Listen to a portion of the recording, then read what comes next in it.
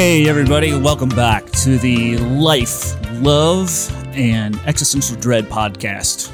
My name is Brian Arata. I'm a film composer in Los Angeles. My co-host, Nathan Shelton, he's in Chicago.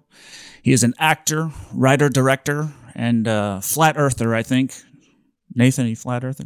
No, okay, I'm wrong on that. You don't know me at all. I'm an inner earther. Inner earther. I am an inner earther. Scratch that. Yep, Scratch I'm that. not a flat earther. Scratch that, inner earther. All right, so brand new episode. We got something a little exciting, a little different. We have our first and possibly last guest ever on the show. Mutual friend of ours. His name is Daryl Clonch. Outstanding visual effects artist, compositor. Credits just keep racking them up. Big movies, big TV shows. Welcome to the show, Daryl. How you doing? Hey guys, good. How are you? Okay, doing Fantastic. Good. Where are you right now, Daryl? I am in beautiful Springfield, Missouri. Oh, nice. Which is where we all met originally. Yeah. Daryl and I went to the same college. Actually, Brian also. You went there too, right? You went to MSU. Oh yeah, right. Yeah, that's what I thought. But we weren't there together. But Daryl and I were just overlapping. Like we were there for a little bit together. A year or two, yeah. Okay. Yeah. Well, yeah, we all met on Dracula. Yes. Right. Well, that's where I met Daryl. Actually, that's where you met Daryl. But yeah, actually, so Brian and I had worked on a play together a couple of years into college for me. When we had talked about this on another episode.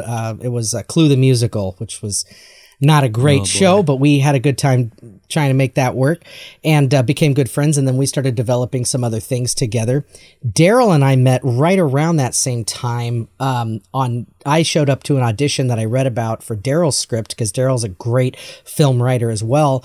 And he was working on his opus that he had developed while he was in school called Homage, Darkness, and the Lord's Prayer, which he needed some actors for. And when I showed up to the audition, I saw him come in looking very much like Silent Bob. I think you had a long trench coat on that you had, right? I was heavily into my Kevin Smith phase at the time. Oh, in all likelihood. Excellent.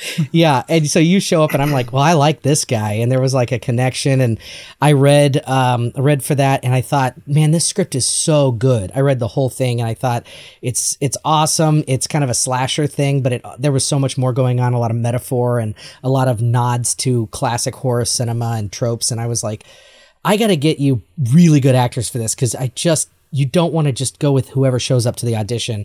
So I went around and wrangled up a bunch of my actor friends to come and audition for Daryl. And we shot that over spring break, which was freezing cold out in the Amish country, right, Daryl? Yeah, the house was like just past Amish country. So like Nathan and I like the nearest restroom was like a McDonald's like 15 miles away. If you had to go number twosies and you didn't want to go in the woods because the house had no running water or electricity. Yeah. It was awesome. For a horror movie, it was perfect. And the guy that owned it was going to demolish it as soon as we were done. So we could literally do anything to any of the structure and he didn't care. And we slept out there all together in the front room with a kerosene heater in the middle of the room on cots. Yeah. As we shot, and we would have long days of shooting and then we'd stay up and party all night. And honestly, it was like the best and the worst spring break of my life all wrapped into one, and a memory that I will treasure forever. Yeah. It's still one of my favorite projects that I've ever worked on. There was so much awesomeness, but it was an experience to say the least. And we all got sick too. I know. Yeah. I had a fever the last few. After I got crucified, my character gets crucified. Yeah. Oh. And it was my first effects gig too. I did all the practical effects for the movie. Daryl was doing all the digital. You did some awesome stuff. Yeah, it was fun.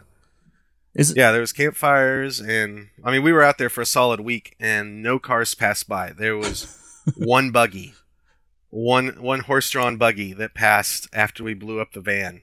Yep. And that was it. Yeah, we had the fire department come out for the van blow up. Daryl had his... Was it your cousin, Daryl, that had the... I have a cousin that does fireworks displays, a pyrotechnic, and he had just taken an effects class. And so I called him and was like, can I get you to blow up a van for me? And he's like, would I? And his only requirement was that I get the local fire chief to sign off on it. And I called Fordland, and of course it's all volunteer. And so like, we don't have a fire chief, but can we come watch? I'm like, will you bring fire trucks? And they're like, yeah, we'll turn it into a training exercise. And so, yeah, we blew up a van, like, legitimately. Really Wow. blew the hell out of it.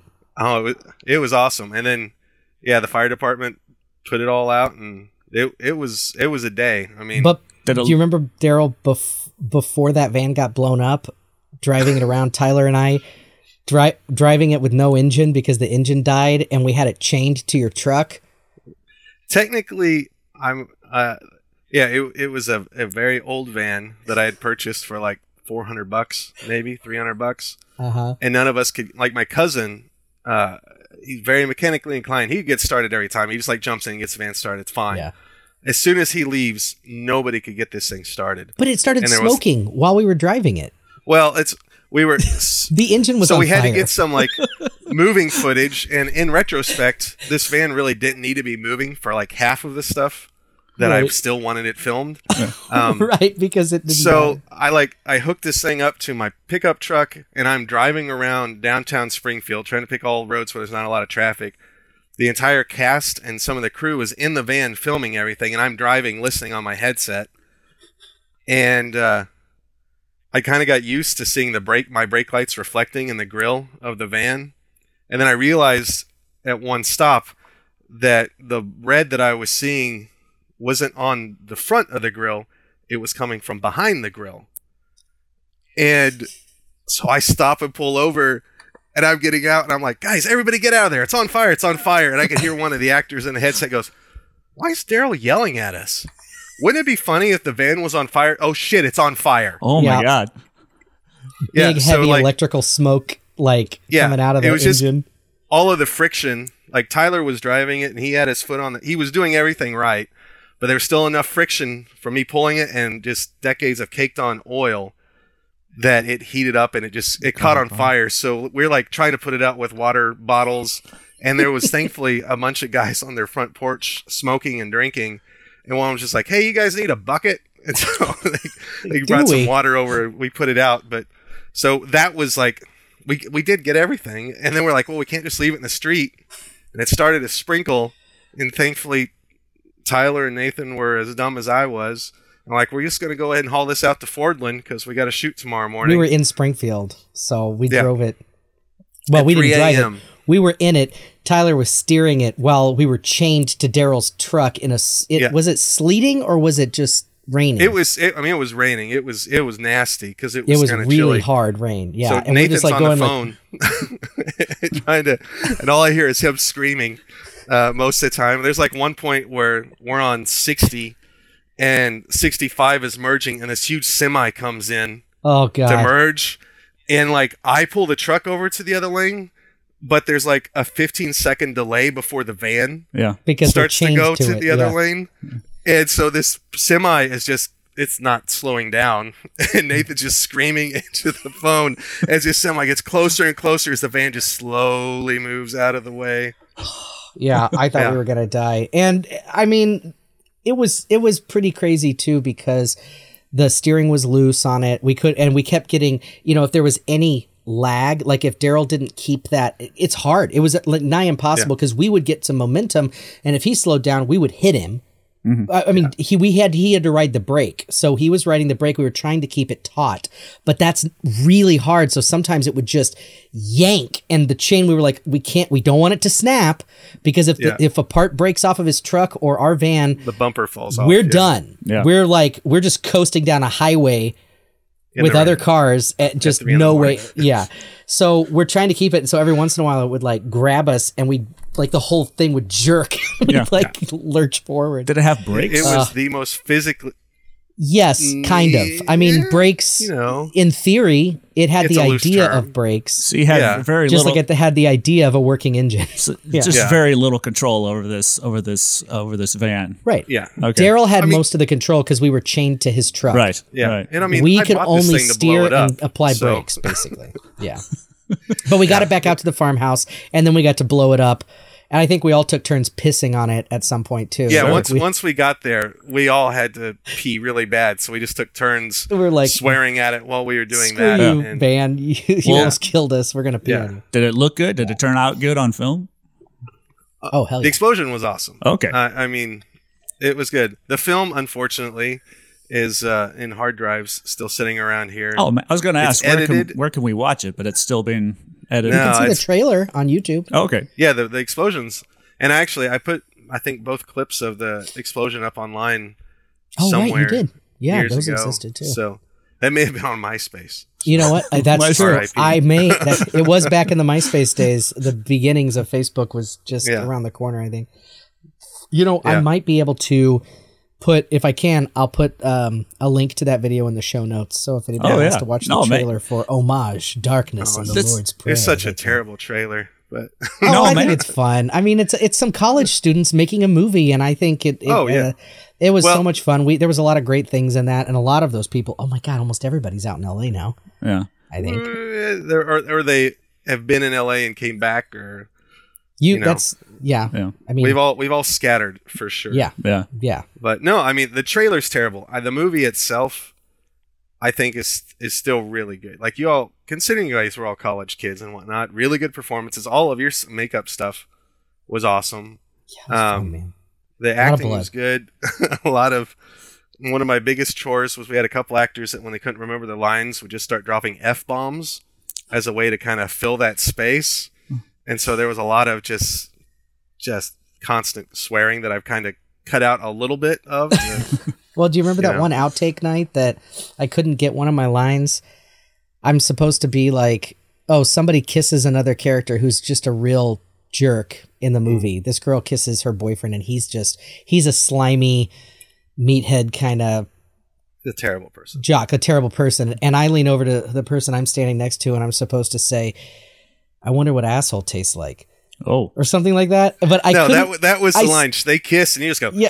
ugh, I wonder what asshole tastes like. Yeah, but I couldn't. I still can't get my head around how to say that line right, because to me, it's like. And so we went through all these outtakes of me saying it over and over again, trying to get it right, trying to make it sound right. And for some reason, I still can't make that line. Well, yeah, 'cause, it always like, sounds the like first- I'm asking, literally, like You what really asshole wanted to tastes know. like. What? like I really asshole have to know tastes what like? asshole Like- tastes. Method actor, I've you got got a to do it. craving now. Right. That's what it seemed like. It's like, I wonder what asshole tastes like. And then everybody like leaves the frame, Yeah. you know, but Yeah. We're not going to help you with that, Nathan. So you're on your own for that one. No, if Yeah. you haven't got it Right. figured out by now, I mean, yeah. Yeah. Right. So that, I mean, but it was, man, it was so much fun. And so Daryl and I were quick friends after that. We all put in so, when you go through, which is what we're going to talk about next, but you go through that like ride or die kind of like, everybody's just given everything they have, their health, their blood, sweat, and tears, and everybody's just dying for something. You come out with some solid friendships and respect, and because you've gone through some shit. Any artist that has done a show or been through what it takes to make a movie or a TV show or a theater piece. Oh my God, you know what we're talking about.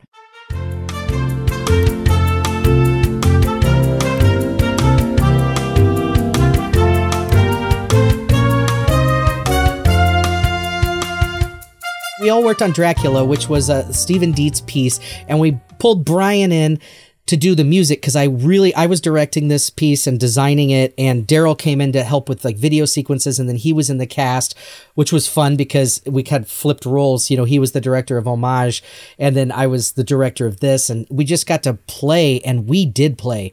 And Brian, we've talked about this before, how those rehearsals were awesome. And Brian, we did all these exploratory movement rehearsals where we turned the lights out in the space, and Brian would just play stuff on the piano and kind of move with what we were doing. And oh man, it was like some very insane.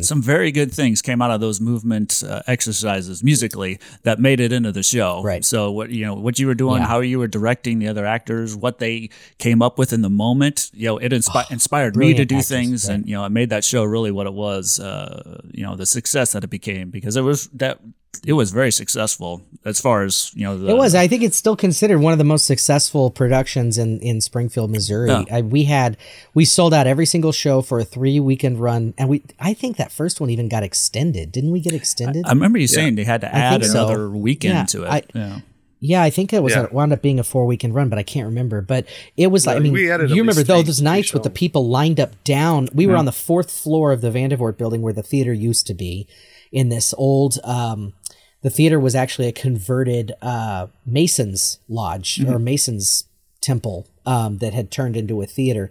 It was like 150 seat, kind of like an off-Broadway house.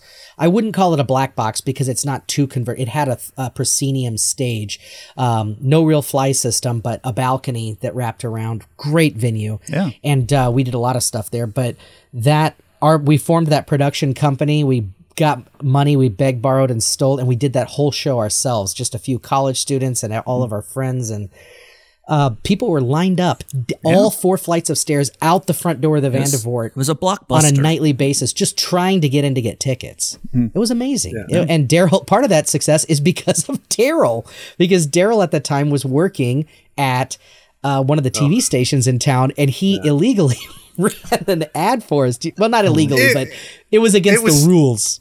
Yeah, I ran it as a PSA.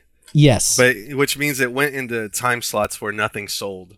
So I wasn't like costing the studio any money or anything like that. But. And so many people you just snuck it in, but it was primetime slots. Yeah, it was like some primetime slots that nobody had sold yet. Yeah. So people are at home watching, whatever they're watching in the evenings, and then a commercial would come up for a local production of Dracula, and man, the box office was just getting call after call after call.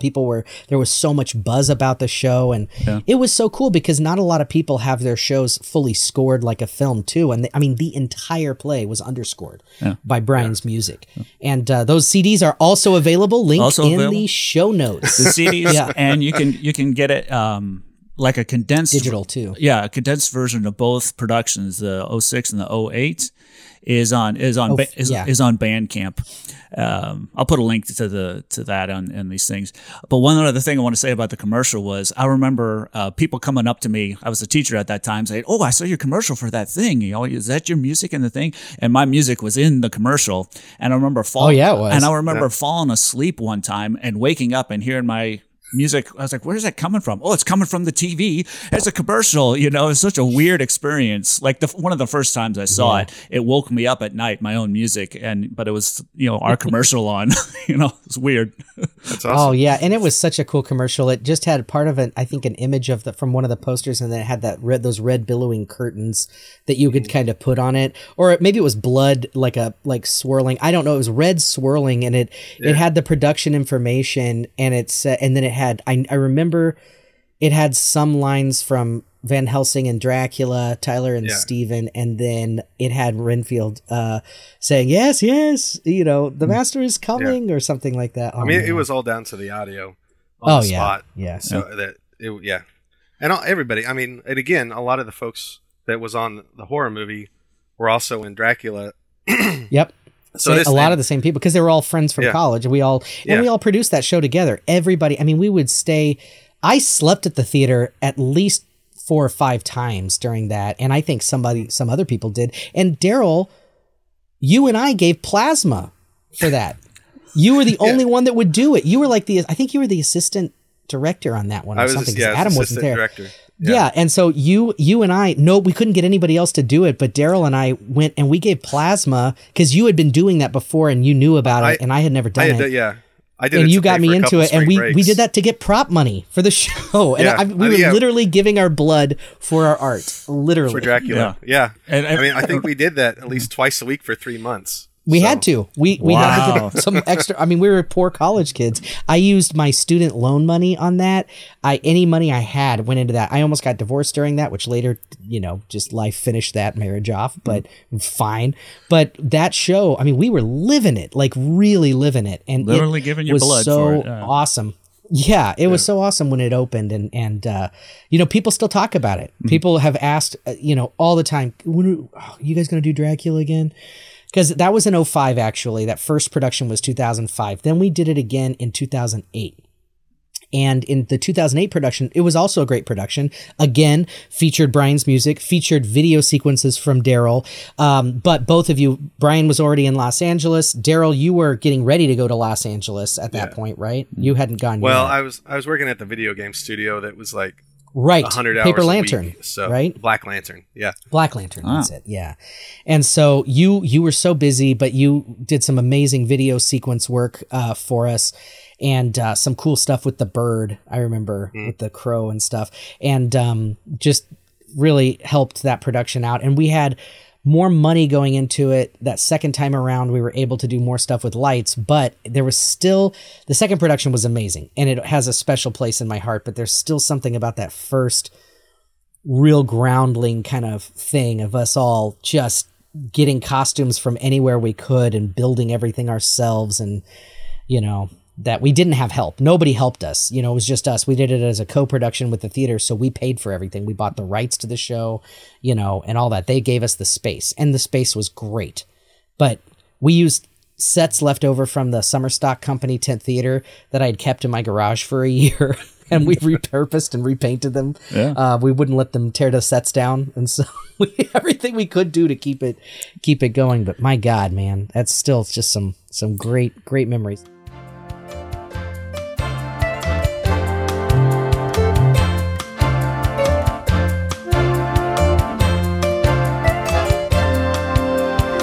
So that's where the three of us, the three amigos on this call here, that's where our kind of artistic lives and friendships really formed and cemented. And then we've all gone off from there. And I know listeners know where Brian and I are now and what we're doing. But Daryl, maybe tell us a little bit about your trajectory and where life took you. You're back in Springfield now, which is where we met, but you did spend a lot of time in Los Angeles. So talk a little bit about that. Yeah. Trajectory makes it sound like there was like an actual planned course, and that was not anywhere near the case. Now, like I said, I think when we met, I was working at a TV studio, and I went to a video game studio and was working stupid hours there. And then they ended up like, they were right on that cusp where we mainly did Nintendo DS games. And then the iPhone became popular and everybody quit putting money into the DS. And so I worked on a ton of Nickelodeon games there, and then they laid like almost everybody off. And so I spent a year here in Springfield, like freshly married, trying to do freelance work. And there's, you know, as one can imagine, not a ton of video game whatnot work here in town. So we decided, my wife, she wanted to try acting, and I definitely wanted to get into movies. And so we're like, well, now is definitely the best time before we have kids. So I went out there and spent 6 months living in our buddy Al's basically utility room, sleeping next to his washer and dryer while looking for work out there. And something that I did not know at the time, but I'm very well aware of now, is like everything's pretty much dead from mid-May to mid-August. And I got out there in April and like was basically ready to come home when I finally got a call back from one of the studios that I had visited. And it was complete accident that I even met them, because there was our buddy Tyler was working at a hotel out there, and they were having a jobs fair that he let me know about. And Disney Animation and a couple video game studios were going to be there. So I like put on my suit and got a stack of resumes and went to this thing. And the two video game studios, turns out they weren't even hiring, but they'd already paid for the booth. So they just showed up to like hand out stickers. Oh, Saeed. And then, yeah. Yeah. And Disney was like, have you applied online? I was like, yeah. Cool. Here's some pencils. Check back in later. And I was like, all right. And come to find out, it was a visual effects job fair. So these were like the only three places that were not a visual effects studio. And I'm there with my suit and tie and a stack of resumes. And I'm like, I got nothing else to do. So I just talked to every single booth there. And this one dude was like 6.5 foot tall, Hispanic guy with like full sleeve tats and like, you know, all the way up. He was the visual effects supervisor at a company that had done the effects for Limitless and Black Swan. Mm-hmm. And so I ended up talking to him for a long time just because I love those movies. Yeah, and great effects in those movies too. Yeah, I mean, it was solid. But I didn't have any visual effects experience like on my resume. It was all stuff I'd done on my own. Mhm. But I chatted him up, and he's like, no, I'll give you a call. And then this was in the 1st of June. I didn't hear anything until mid-August, when I'm literally like a week from like going back to Missouri, tail tucked between my legs. And I get a call, and he's like, hey, are you the guy with the suit and the beard? Yes. So I went in, and he didn't even ask for a demo reel. I gave him my resume, and he's like, yeah, that's what I thought. You worked on Sesame Street. I was like, yeah, it was a Nintendo DS game. He's like, you know Muppets. I was like, okay, sure. I was like, so he's like, you start Monday. I'm like, cool. Am I going to be like helping with paperwork or whatever? He's like, no, you're going to be working on shots. It's the first job I got was on Muppets, the Muppet movie that came out in 2011. Wow. And so it's just the one that won for best bizarre- music. The I'm a Man, I'm a Muppet. Yeah, Yeah. exactly. Wow. Nice. So just this bizarre, like chatting with him and having Sesame Street Nintendo DS game.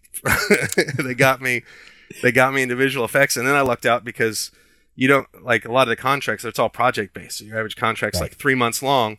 Just happened to have enough projects at this one place that I was there for 9 months and was able to get like 6 titles on my resume, and then suddenly I was officially a visual effects artist, which I love a lot more than the video game stuff, but it wasn't actually intentional. So we were out there for 5 years. We stayed until Persephone was born and about 3 months old, and then Rachel moved back with her at Christmas, and then I came back about a month and a half later, and I started freelancing as a remote contractor, visual effects, with a couple of the studios I'd worked with out there, and then one local production place that does infomercials.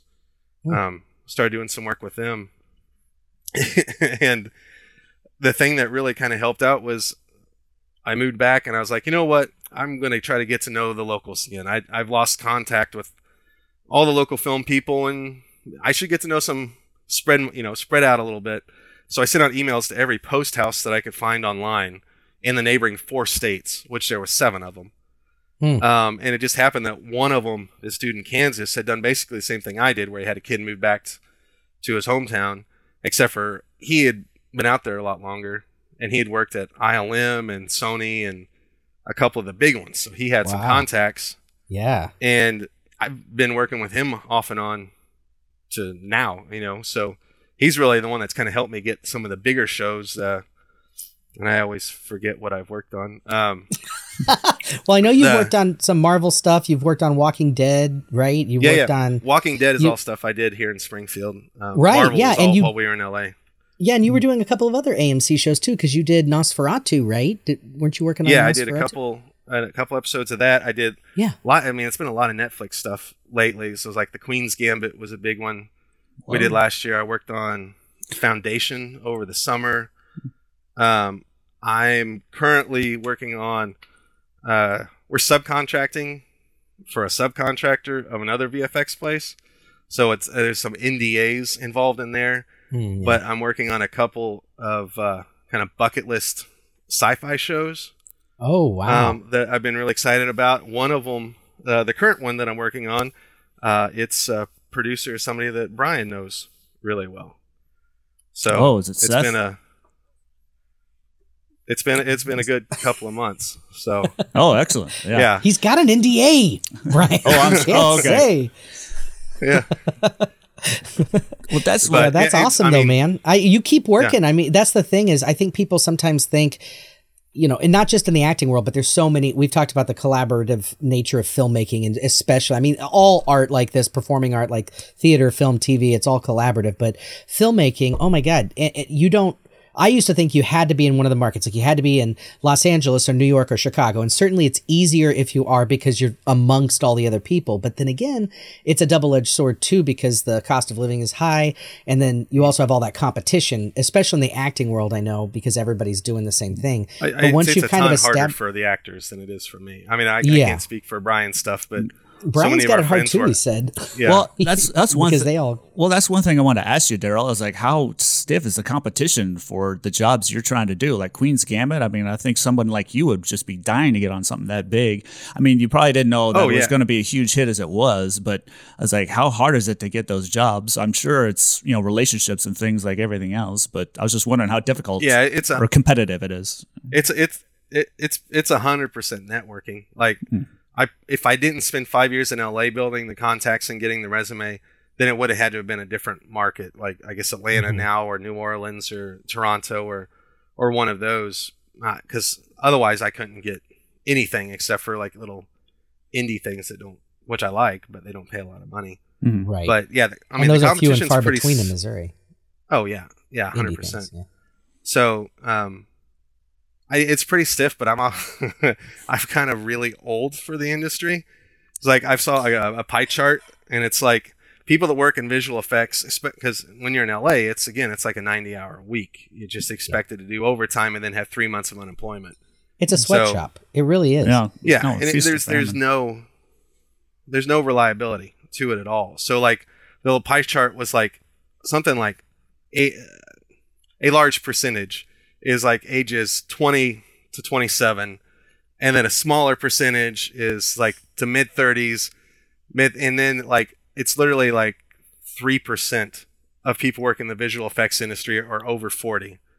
Unless they're managing their own company, their own house, right? That's exactly what it is. They're because they studio either owners. decide I got to get out of just doing the schlepping every day, and run something where I'm having other people schlep for me, Exactly. or I've got to, yeah. Well, I'm sure that some of the younger people are willing to work for less than someone who's got more experience, a little bit older. yeah. I mean, that's got to have something to do with it. It's like, Yeah, and it's like migrant labor, because it's like if you want to constantly keep in work, you move from LA to Georgia to you're constantly a bunch from the studio that I left. It closed down not too long after I left it, and they opened up their new office in Vancouver, and so it was most of the staff went to Canada. Wow. So it's just it's a rough industry to like keep anything going in, because I think I've worked for about 13 studios, and I think 3 of them are still in operation. Oh, so wow.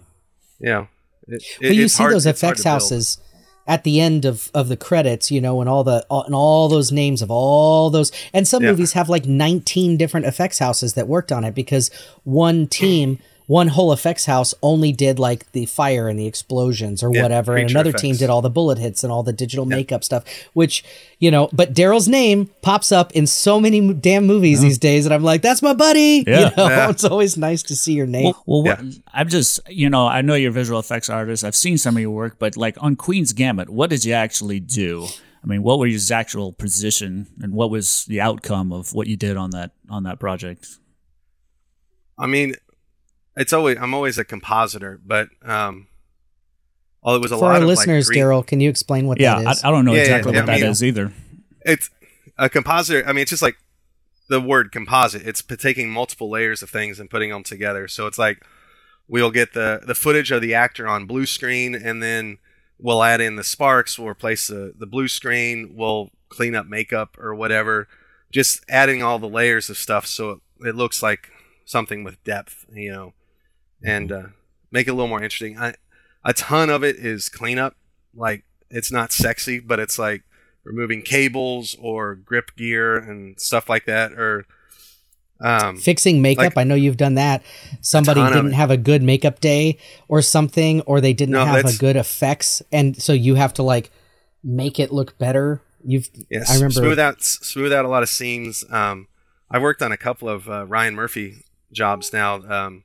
American Crime Story. We just did one that hasn't come out yet. That's a Jeffrey Dahmer miniseries. I've seen an ad for that, Netflix. I think. Yeah. Wow. And like he and his team focus on wigs, and so it's like a ton of wig fixes and like making sure that there's no glue up there. I mean, so there's the sexy stuff, like in Queen's Gambit was replacing backgrounds and stuff so it looked like 1960s or whatever, Russia and all that. Okay. But then there's a ton of fixing glue lines, or like on Winter Soldier, there was a couple of shots where they'd filmed late and Scarlett Johansson had some bags under her eyes that the makeup just couldn't conceal. So I was in there easing up the bags under her eyes. And I've done a ton of work making beautiful women more beautiful, and it's a little, especially as a dad. It's a hard job, Daryl, but somebody's got to do it. I know, right? So rough to be working on Scarlett Johansson's face as a job. Jeez. Well, that was one of my early assignments at the first studio was Perks of Being a Wallflower. There's a Rocky Horror Picture Scene, and I had to fix a slight wardrobe malfunction on Emma Watson. And I was like, this is a tough gig. So, no, that always interests It's me. a hard knock life. No, it always interests me. I see everything, your name pop up and all those credits. I was just, what does it actually do? What are you actually doing? But I get more what you're saying right now. Because I didn't know what a compositor was, but then I see stuff like X-Men: Future Past. I was like, oh man, it's a huge movie. Winter Soldier, love both of those, of course. Yeah, I did some of the space stuff in the first Guardians of the Galaxy. It was a lot of fun. The Thor and Brian 2 worked was on a the lot second Guardians fixes. of the Galaxy. No, I heard you guys talk about it. I was like, just missed. Oh, okay. You got the first one. I got the second one. All right. Yeah. I'll get the third one, guys. Nathan's Okay. I'll be the guy in the background holding a drink, just being like,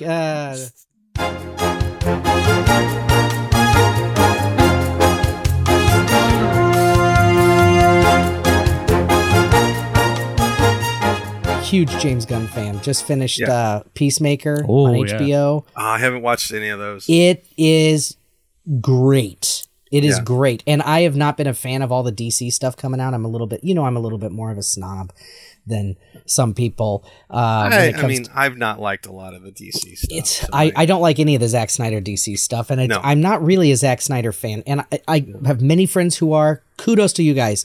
I'm not trying to knock your boy. For me, he doesn't do it. It's a lot of visual fluff with not a lot of substance, and it drives me makes nuts. like really good concept art movies. Yes, like yes.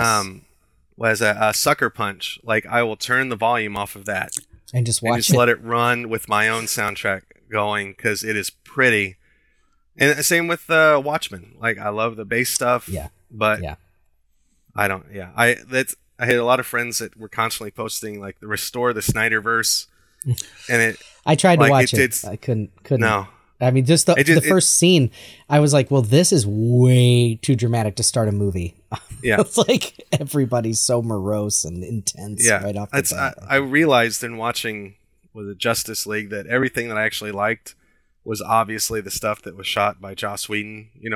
Whatever his place in the world is right now, I definitely preferred his stuff over Zach's.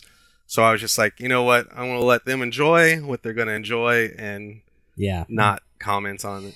Yeah, it's rough. And I love Batman, right? And I actually grew up more as a DC fan than a Marvel, except for X-Men. I loved X-Men, but I didn't get into all the like our friend Heath, who was in Dracula and has done a bunch of stuff with us. He's into all the Marvel stuff. He knows everything about everything, and it's like a beautiful mind watching him talk about Marvel. It's like you could just see it all buzzing around his damn head. But for me, and I don't know how you guys felt, but I grew up with Batman. Batman was always my hero. He had the best villains. I loved Batman. I have nothing against Ben Affleck. I actually really like Ben Affleck, but I don't like Zack Snyder's movies so much that I have never been able to make it through a full one. I think I did the first Suicide Squad movie and I watched all of that, but I also despise Jared Leto. I can't, I'm not a fan of him. I keep hearing all this stuff about the horrible things he does to his fellow actors on set, and I don't think that's ever called for. So any talent the guy has, to me, it's like a wash. I would rather have maybe a less talented person play the part that is just better to work with. I don't know, but there's plenty of people who could play Joker and not do all that weird shit. And for the amount that he was actually in those films, right. Like all that said, I am looking forward to Morbius. I don't know, man. Yeah. I love vampires. I love that character. I don't know if I can do it because I cannot get Jared Leto, out of my head. I just I don't want to watch something that is.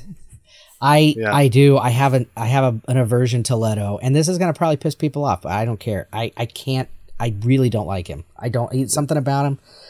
All the things I've heard, like I wouldn't want to work with him as an actor. I don't want to work with somebody who treats people like that and is very selfish like that. No way.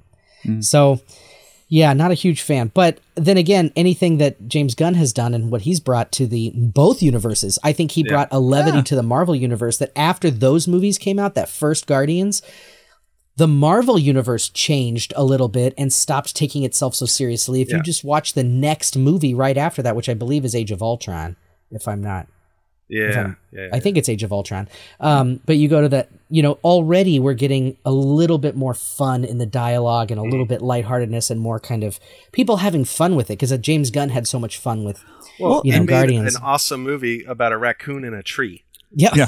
So there's like, okay, fine. Right. And so when Peacemaker came out, I was like, John Cena, come on. I mean, is this really going to be good?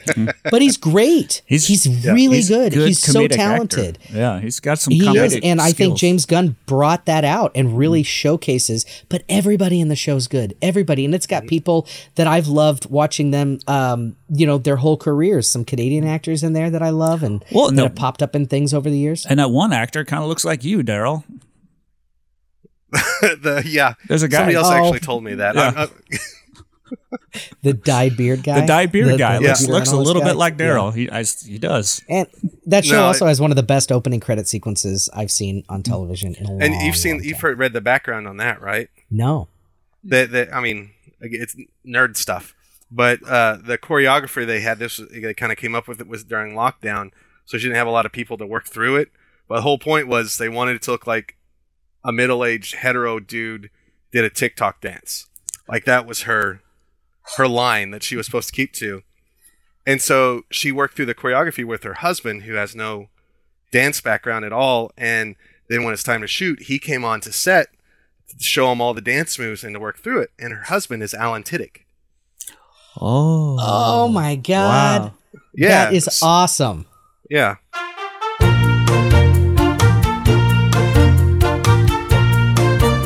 I love it. I mean, we're all getting into our 40s or already in our 40s. And, you're just seeing all of us starting out in Missouri, not knowing what we're going to do and where we're going to go. And everybody's doing cool things and making it work. Daryl, you've got 2 kiddos and balance that, a wife and your family, and are able to do all of that very well and still work in the industry that you love from Springfield.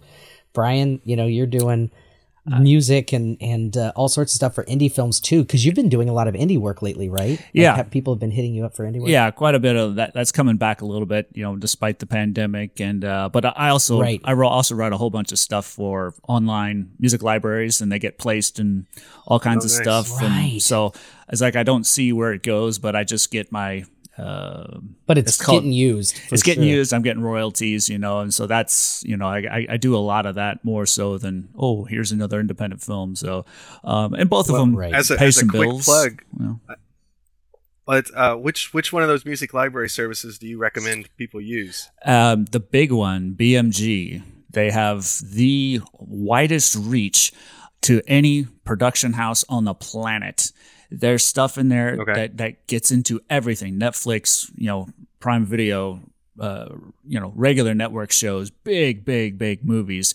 They have their reach into every production studio, big movie studios on the planet. They're bigger than anyone. I'm lucky enough to know one of the guys who kind of evaluates new composers, and every once in a while I'll say, hey, is this something good? And he's like, no, or yes, and then you get something in there. So I got a connection directly with that guy. But yeah, thousands and thousands of production houses all over the world use that library. So lots of people So listen. as an artist, What's you that? said BMG? BMG. Yeah, BMG. Okay. Yeah. Okay. One of the biggest. As an artist, do they treat you the best? They're very good. It's very fair. They get, whatever the licensing fees are, whatever the, sync fees are, what have you. They get 50%, you get 50% because you couldn't have one without the other. Nice. The content without the placement. Yeah. So I was like, yes, of course you get 50%. Yeah, but some of that stuff, man. There's some of those that I've looked into. It's like 10% goes to the artist, and that Yeah. Those are bad. Yeah, stay away from those libraries. As far as getting artists paid. But there's this one that I'm in. And a friend of mine, he's also in it. He's a fellow composer, and he got paid $5,000 just to have 3 seconds of a choir sample of one of his huge tracks in like a big movie trailer. I was like, man, sign me up for that. It's just like this. That's fantastic. It's just like a major chord. It's like one major chord of a choir sample out of this awesome, hybrid, synth orchestral track. Why did he get so much? Is it because it was so big of a movie that they had to pay that much in order to get it? Because it was going to have that kind of visibility? Right. Those big trailers, they pay thousands of dollars for 5 seconds, 10 seconds of music, and it was hardly anything. nothing. It was nothing, you know? And I realized of course, it doesn't happen all the time, but I was like, man, sign me up for that. I want to do that. So he got me into that library, and I do a lot of that stuff now. So I have a quick question about that, because something has always bothered me about trailers. And Daryl, we might have actually talked about this some point, and Brian, we might have too. I don't know. But you know how you see a movie or a TV show, modern, you know, like a newer thing, but it's using like Danny Elfman's score from Beetlejuice. It's a very obvious score, or another thing that's just like icon. Like Danny Elfman's score from Tales from the Crypt. Everybody knows that. Bum bum bum ba bum bum bum ba dum bum bum. Right? But you see it in other things that aren't Tales from the Crypt sometimes. And do they do that just to save money, or what the hell? Why are they able to do that? Like, why are they saving money doing that? I seriously doubt they're saving money as saving monkeys. Saving monkeys. We're saving monkeys here in Los There's the title of the show. Saving monkeys. We got to save the monkeys. Save the monkeys. Yeah. Save the monkeys, kill an artist. Yeah. Well, and I mean, I don't have it anywhere near the experience as you, but I know in some cases, like if it's Warner Brothers putting out the show, then they can kind of charge themselves because it's part of the Warner Music Library. Yeah. And then that's a way for them to do some LA accounting and hide some of their You're profits. talking about money laundering. Is that not legal necessarily money laundering? You got it. No. Yeah. So that way they could say, oh, this score cost $20,000, and that's $20,000 they don't have to pay out as royalties. You got it. At the end. That's exactly a major part of it. Like a composer will write something. So they are saving money in the long run. So it is because of that, yeah, right? And something like that, somebody, either Danny Elfman owns some or a very small part of it, but the studio owns it. And if they want to put it in something else, they can put it out whatever fee they want. Something as iconic as that will get noticed by other people. Oh, I recognize that music, and draw you in more because you recognize it. But as far as the money, a lot of times the studio owns it, and they'll just give it to you for the promotion. And I don't know about other fans though, but it pisses me off when I hear that. Like, it doesn't make. I mean, I guess it's designed for people who just, I've heard that before. I don't know what it's from, but I've heard it. But see, to me, I'm like, I know exactly what that's from. I'm a huge fan of that movie, and this is a slap in the face that you're using this on some stupid, like, modern teen love story that happens to have zombies or whatever it's being used in. That is the Beetlejuice opening theme. God damn it! Yeah. Well, and some of this stuff, have some respect. I agree with you, but in some of this stuff, it's temped with those things, these iconic things, and then these directors and producers, they can't hear it any other way. Somebody tries to do a sound alike of the track or whatever, and it's not quite close enough, or somebody gets it in their head. It's like, it's not what I've been listening to for the last few weeks, editing it or what have you. Yeah. And so I say, we got to have that music because that's the only way I can hear it and see it when I'm watching this trailer, movie, TV show, what have you. So that I know that's happened because it's happened to me many times. Replace this temp track with a sound alike, but it's not quite what the temp track was that they're so used to, and so my score keeps getting rejected, or I keep having to redo it, whatever. That's part of the industry. That's insane. I do notice that they do it doesn't usually make it into the movie. Like, you don't. Every once in a while you'll hear a track from another movie actually in the score, in the background of another movie, but I think that's rarer. But I do see it a lot happening in trailers. Music that I know from other things. I'm sure being on that side of the industry, Brian, I'm sure you really get it a lot. Like, or like, oh my God, like you probably notice it way more than I do. Oh yeah. I identify with it immediately. I was like, oh, it's this, or it sounds like this, or they stole it from this, or the composer listened to this soundtrack and tried to do a sound alike. I was like, I recognize what that composer was thinking, Right. But there was a video of, it was a few years ago now, and they're asking just random people on the street, can you sing a film score melody? A lot of people sang Star Wars, a lot of people sang Jaws, a lot of people sang James Bond, and they said, okay, sing a main theme from a Marvel movie. Nobody could do it. And that goes to the point where, the composition and stuff like that, who the composer is and what they're doing. But it was such an unusual thing to say. That's like, nobody can name a theme from a Marvel movie. They're just not as memorable as something like Star Wars. Yeah, you mentioned at least two John Williams scores. Yeah, both. Yeah. Two of those are John Williams. Yeah. Danny Elfman, John Williams. Yeah. Yeah. One of the greatest film But yeah, composers of I our can't time. think of any. Yeah, exactly. I can't think of any Marvel Boom. score. Like I would be able to identify Doctor Strange because of that Middle Eastern kind of feel, but beyond that, Yeah. Well, I can do. I can remember because I've been watching them, but that bum bum bum bum bum bum. That's Guardians. That I kind of Yeah. That's Tyler Bates Yeah. on Guardians. Yeah. And he's Tyler Bates. Yeah, that's great score. Yeah. So it's just, part of the industry, part of working with it, make filmmakers happy. And another aspect of that temp music stuff, there was one big, I think it was the first Thor movie, and they had the score temped with some Hans Zimmer music, and the guy who redid it was so damn close to the Hans Zimmer score. You hear them back to back. In this one, I was like, oh man, you might as well be ripping them off. I mean, come on. So that's that kind of It's stuff like goes the on. Bernard, Yeah, that kind of stuff goes like on the Bernard all the time. Herrmann Yeah.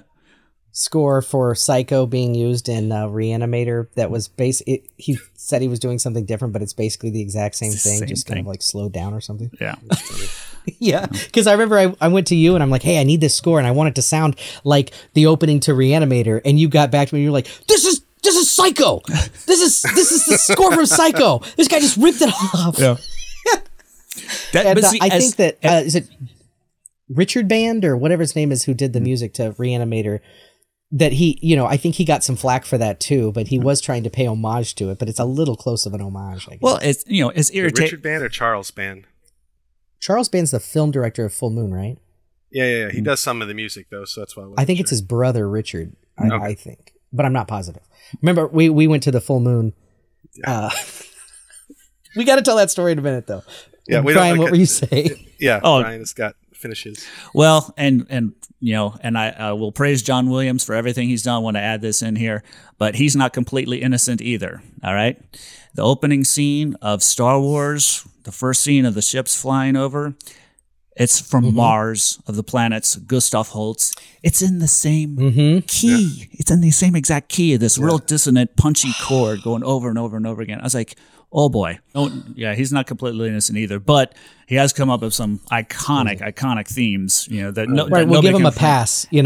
I mean, maybe he deserves a little bit of a pass for one little indiscretion now and then, because he's given everybody else so much fodder to take and steal from. Well, and now he's doing the new Obi-Wan Kenobi show. He is. Is he really? He's at least doing the main title theme. It's very. I was checking IMDb. Who's going to get it? Who's going to get it? Who's going to get it? And finally, I saw an article the other day. John Williams is at least doing the main title, if not the whole series. So I was like, oh, thank you, squeal? Thank you.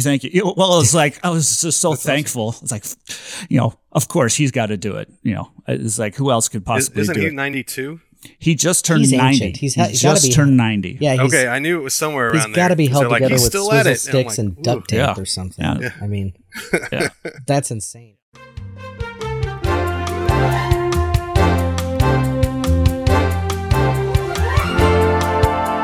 Well, so Daryl and I went with our friend Matt Darst, who is another director, former director. I think he's out of the biz now, but from Springfield. And we went to meet some of our icons in the horror industry it was the first and only annual Full Moon Entertainment film festival. Right, a film festival, or was it just it was a convention of some a film convention? Yeah, in Little Rock, Arkansas. In Little Rock, Arkansas, because they were shooting a movie there. They loved Little Rock, and they thought, okay, we're gonna do this. Well, we go and we think this is gonna be awesome. It's gonna be big. I mean, freaking! It had everybody there. Linda Blair was there. The Exorcist. Reagan from The Exorcist. It had David Naughton was there. American Werewolf in London. It had Joe Bob Briggs. There was half Joe Bob the Halloween casts were there. You know what? And I didn't get to meet Joe Bob, and that kills me because I don't know why I didn't meet him. Well, I didn't really. I knew who he was topically, but I never watched any of his stuff. I always watched it. Yeah, we get there, and there's literally more guests than there were attendees. Oh. Yep. Not an exaggeration. Right. It's this huge space ringed with tables, and there's so few people there spending money. Joe Bob Briggs is just walking to the other guest tables and chat. We had a 5 or 10 minute conversation with the guy that directed, Jeffrey Combs, but also the guy that directed Reanimator. Stuart Gordon. Stuart Gordon. Yep. God rest his he soul. was away from Loved his him. desk looking at videos. He was trying to find some French movie with Monica Bellucci. Irreversible. He was looking Yeah. for the movie Irreversible. We were together standing next to him going through these bins at this like rip-off DVD store. Oh, like yeah, they're they're burning bootlegs. DVDs and selling it with, I mean, then there's all these actors around, you know, and it's Yeah. like, this is pulling from their pockets. But this guy's got all these rip-off DVDs and all these knockoff movies that are like direct-to-DVD titles and a ton of porn versions That of were the movies. based off of the horror movies. And I pulled out you pulled out Repenetrator, and I gave Yeah. it to Stuart Gordon, and he thought it was hilarious, and he got it. He's like, that's how you know you've made it, when they Yep. start making pornos of your work. Right. I'm like, Yep. "Oh." And Stuart Gordon, he was such a nice guy, and he's a Chicago guy. He started doing theater Mm-hmm. here in Chicago, had his own theater company, and I would have loved to have worked with Stuart Gordon. But yeah. I got to talk with one of my idols, Jeffrey Combs. We hung out with Jeffrey Combs for like 30 or 40 minutes because It was nobody was there to talk to ridiculous. him. So we were just sitting there chatting, and did the same thing with David Naughton, talking to him for a while because he had actually come to Springfield and performed Do a in a play, in a yeah. play at Landers at the Springfield Little Theater. And so we had that to kind of talk about, you know, and everything.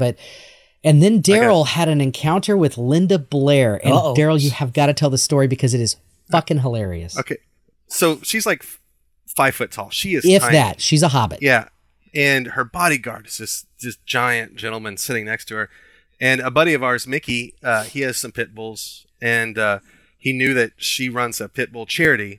And the dog that she had adopted, that kind of got her started, this had been sick. And so She he had and I had been posted keeping up. online. Yeah. Yeah, she'd post up how the dog was doing and all that. And so I was kind of familiar. And I was like, you know, it has gotten me in some kind of trouble a few times where I try to come up with a connection with the person signing. Like, it's not just a, hey, here's $50, give me your autograph sort of thing, which is my own issues. But anyway, so like she has this big banner behind her about the Pitbull charity. And I come up and I hand her my money, and she stands up, and Nathan and Darst are next to me.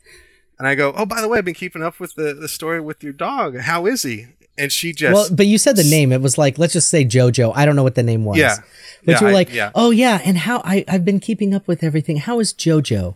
Yeah. And she just went like, her eyes just turned like, I physically felt fixed fire. with this stare, and the bodyguard And the guy just does behind a her slow lowered turn. his head, was like, Yeah. The bodyguard does a slow turn and he goes, it died last night. he was like, JoJo died last night or And- yesterday or something. Yeah. And Darst just goes and disappears. it disappeared. And I slowly slunk away, And like, leaving Daryl to deal. she's Linda Blair again. She's 5 foot tall. I'm 6 foot. She is staring at me across this table. I can't move because all of this rage. This is during the era when like the Michael Vick thing came out, where he was dog fighting and you know killing dogs and all that. And I got everything that she was upset about at that Yep. moment just poured She into my face. Unloaded on him. Like, Never like wasn't like yelling, but it might as well have been. And I was terrified. yeah, handed Like, Daryl his ass. Like it Yeah. was, Wow. it was worse than any scene in The Exorcist. no, You know, she like any, I was getting the autograph from my buddy Mickey, and he couldn't she's join like, us, yeah. She talks. He had something going, but she's going off on this stuff. She goes, "Which picture do you want?" And I just like point randomly because I could not move my eyes off of her, and so it was something like she's got like bare midriff and like all this other stuff going on, and I was gonna have it signed to Mickey, and she goes, "What's your name?" I go, Daryl. And so she's signing my name on it instead of his. And this goes on for like 15 minutes. And God bless Nathan. He keeps like moving to the side and trying to like interject with little comments or questions to kind of like diffuse her and distract her. It Her didn't work. eyes never leave mine. I swore she was going to do a ninja flip over that table and rip my head right off of my body. I mean, Wow. just so much for It 10 was- minutes. And yeah, then she goes, it was a "Here's your long autograph." time. Yeah. And I go, "Thank you." Yeah. And it just like turned and like a chastened toddler just like sped away to where Darst was hanging out like 50 feet away, just watching. Yeah. And Nathan comes up. I could not watch The Exorcist again for a solid decade because it messed with me. She's that terrifying so much in real life. I will never forget that. That story was so funny, but it was terrifying on the day. And I felt bad for everybody involved. You know, I felt bad for her. She's going through this grief. Yeah. Obviously, she's got some other things going on. Maybe she probably shouldn't have gone to the event. And Yeah, it was Daryl probably a is bad time. an incredibly nice guy, was just trying to be nice. And also, I mean, she posts all this stuff on social media. It's not like he was really Yeah. creeping. You know, he's a fan. He knew that she really cares about these rescue dogs. So he was legitimately Yeah. concerned. But a lesson to everyone listening, maybe don't bring up anything that could potentially have an emotional negative impact on anybody at a con. Just Yeah. keep it light, keep it happy, keep it peppy, keep it gay. You know, don't go don't go with the things that could be, you know, because that turned dark really fast. But yeah. it's all cemented in my mind. All those beats of her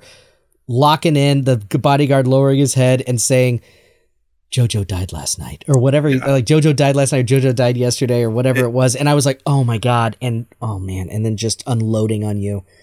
It was intense. It was like I was getting beat up, like without Verbally. her ever really raising her voice. Or I mean, It's the things moms have. You know, my mom has that. She can get real sarcastic and mean without ever raising her voice, but you feel like your soul's being scooped out with an ice scoop, you know, like an ice cream scoop, just little bit by little bit. That's exactly what happened. It was intense. And the story is worth that whole trip.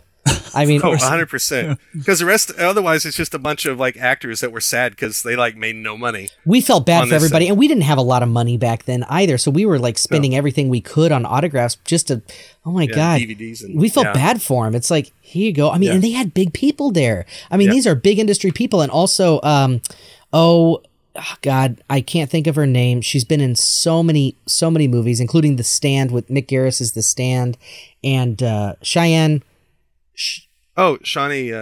Smith. Yeah, she was one of the ones I got because I love the Blob from Right. the 90s. Oh my God. And yes, she's the girl from the Blob, the 80s Blob. It was so and who's good. Harry Crumb, you know, Oh, right. Yeah. the yeah. John Candy film. It So- had it had so many people there that were just icons. It was huge. I mean, It was. if And there in should have been California, massive amounts of it was people sold there, out. and there weren't. Yeah. If it was here in Chicago, it would be sold out. I mean, Yeah. it would be just billions of Well, people going. We ended up talking to somebody, and it come to find out whatever promoter they hired just completely, literally did They not shit the promote it. bed.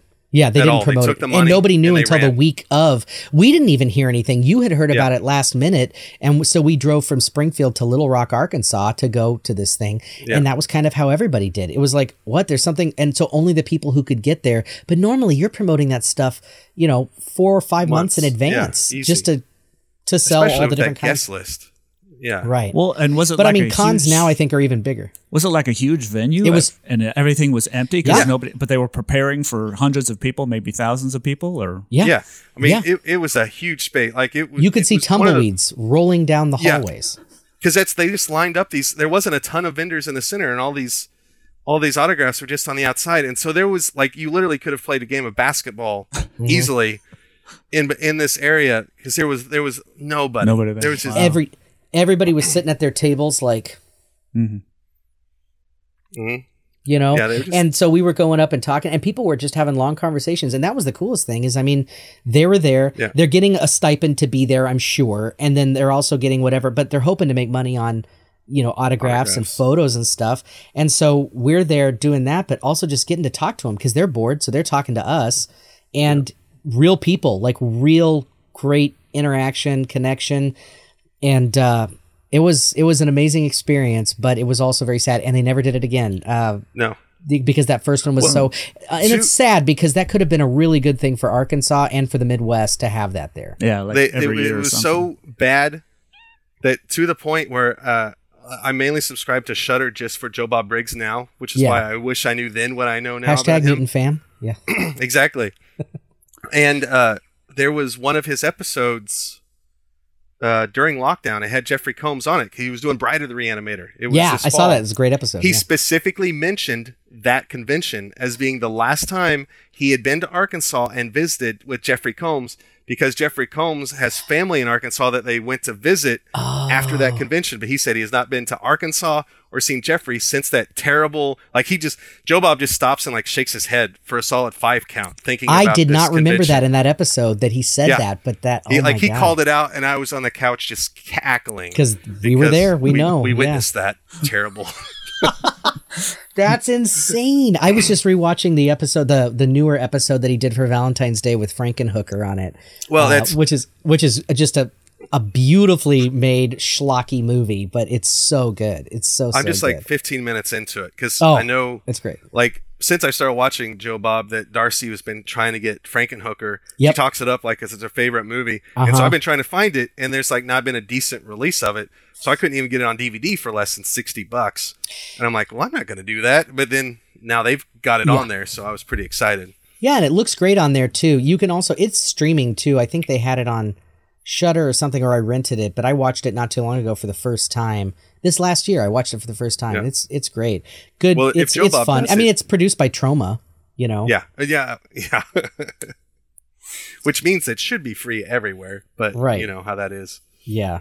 God, I'd love to work with Troma. I think they're hilarious. I mean, James Gunn got to start with Troma, with Tromeo and Juliet, and that created his whole career. He went on from that to, you know, get writing credits on like Scooby-Doo, and then the only Zack Snyder movie I can watch, which is the remake of Dawn of the Dead, which is the greatest remake I think of a horror movie that has ever been. I think that it's the only fast-running zombies movie that I'm really into. So I completely agree. There's a whole zombie episode right there.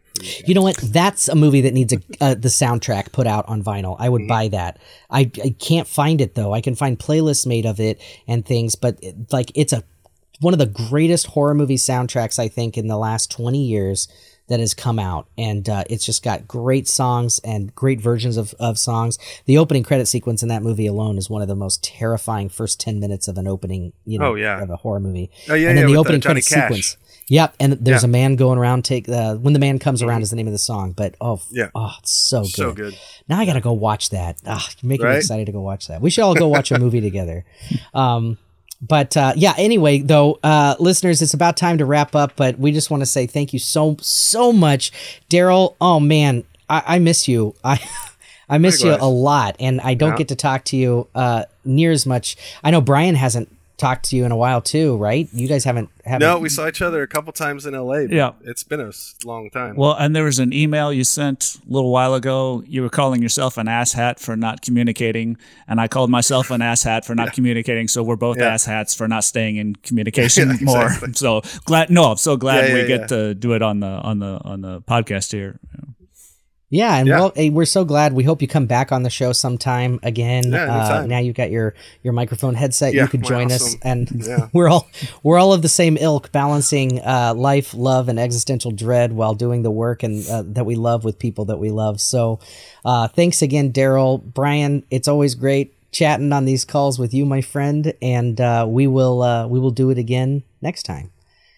Thanks for listening, everybody. Hit us up, join the conversation. If you want to correct us on anything that you heard that we might have gotten wrong. Please do. Please do. Join the conversation. Hit us up on our socials. We've got those links in our show notes. We want to hear from you. Join the conversation. Maybe we'll have you as a guest on the show sometime. Who knows? But thanks for listening, and we'll chat next time. Thanks, everybody. All right, bye, guys. See you guys. Later.